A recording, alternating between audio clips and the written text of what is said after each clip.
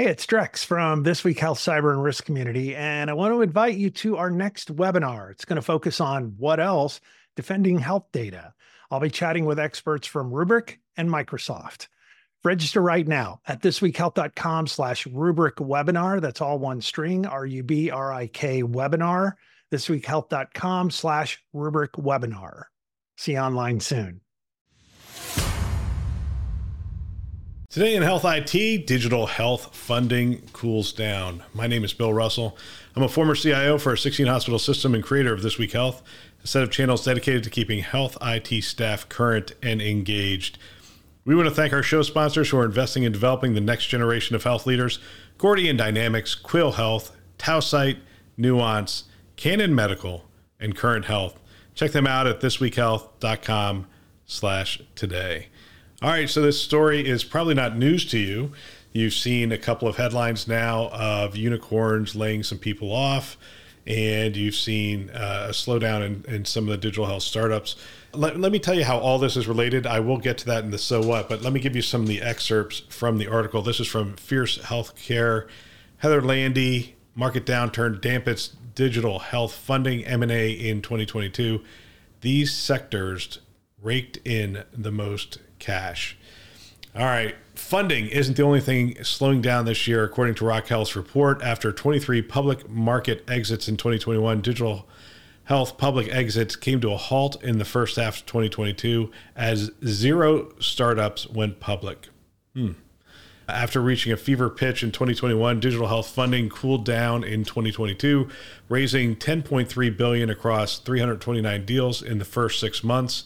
That's down from the $14.7 billion raised during the same period last year, according to the first half 2022 funding report from Rock Health, a venture fund dedicated to digital health. But it should be noted, $10 billion is still a hefty amount of cash pouring into digital health. That is true. And this year's funding is on track to outpace funding in 2020.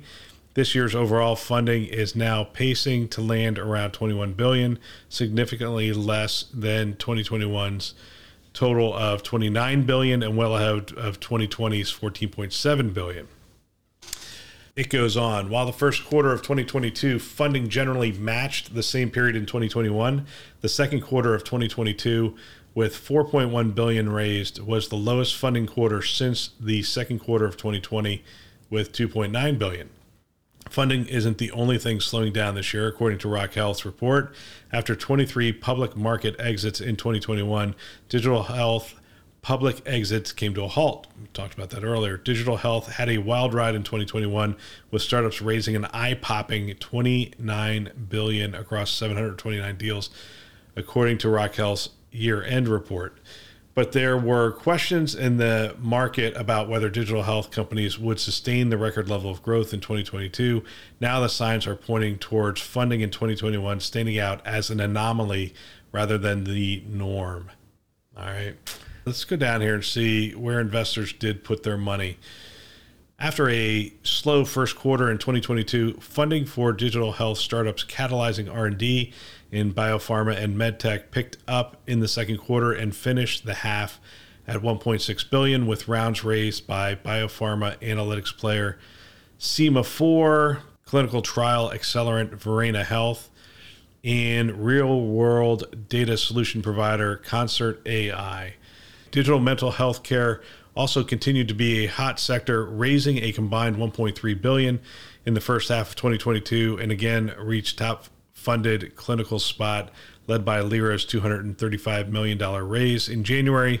However, of that $1.3 billion, just $300 million closed in the second quarter of 2022, possibly signaling a slowdown.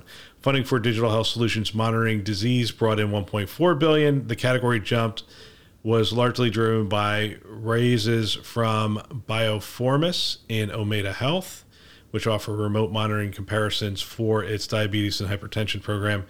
With hospital labor costs at an all-time high and staff burnout endemic, investors also are pouring funds into clinical and non-clinical or administrative workflow support.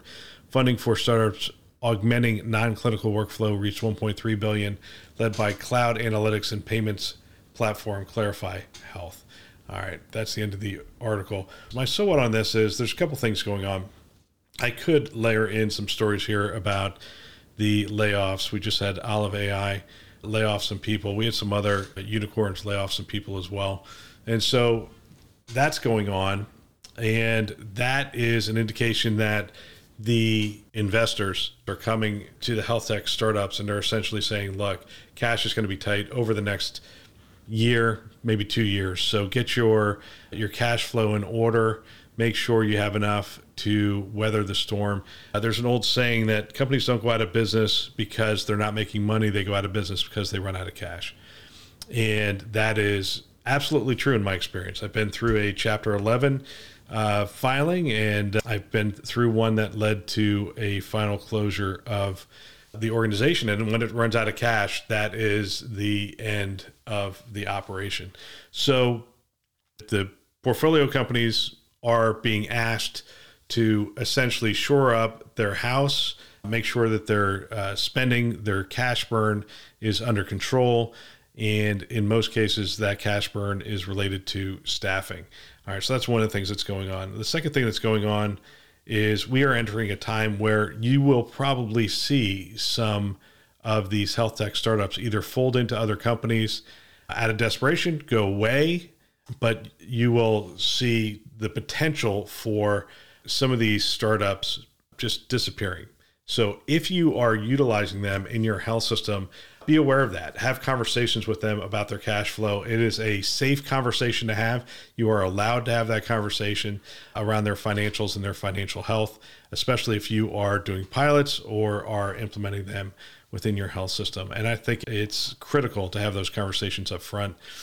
So the next two things may sound contradictory. One thing I'm going to say is that this is a very tough market to do a health tech startup. And the next thing I'm going to say is essentially there are winners during a downturn in the economy. And so you have to sort of balance those two things and say, is now the right time to launch a new company? And the answer to that might be yes.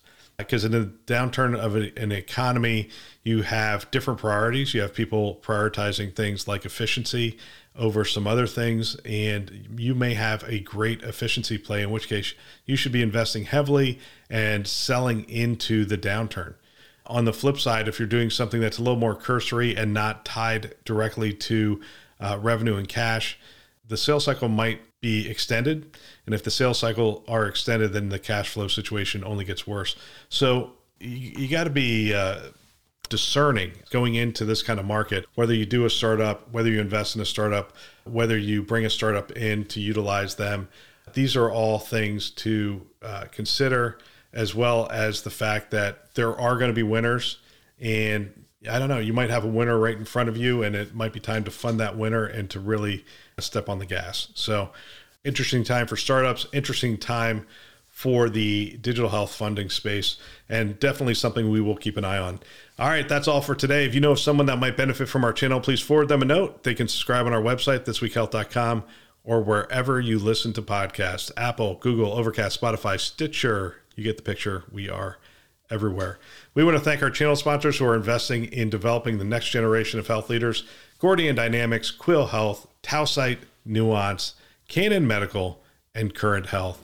Check them out at thisweekhealth.com/today. Thanks for listening. That's all for now.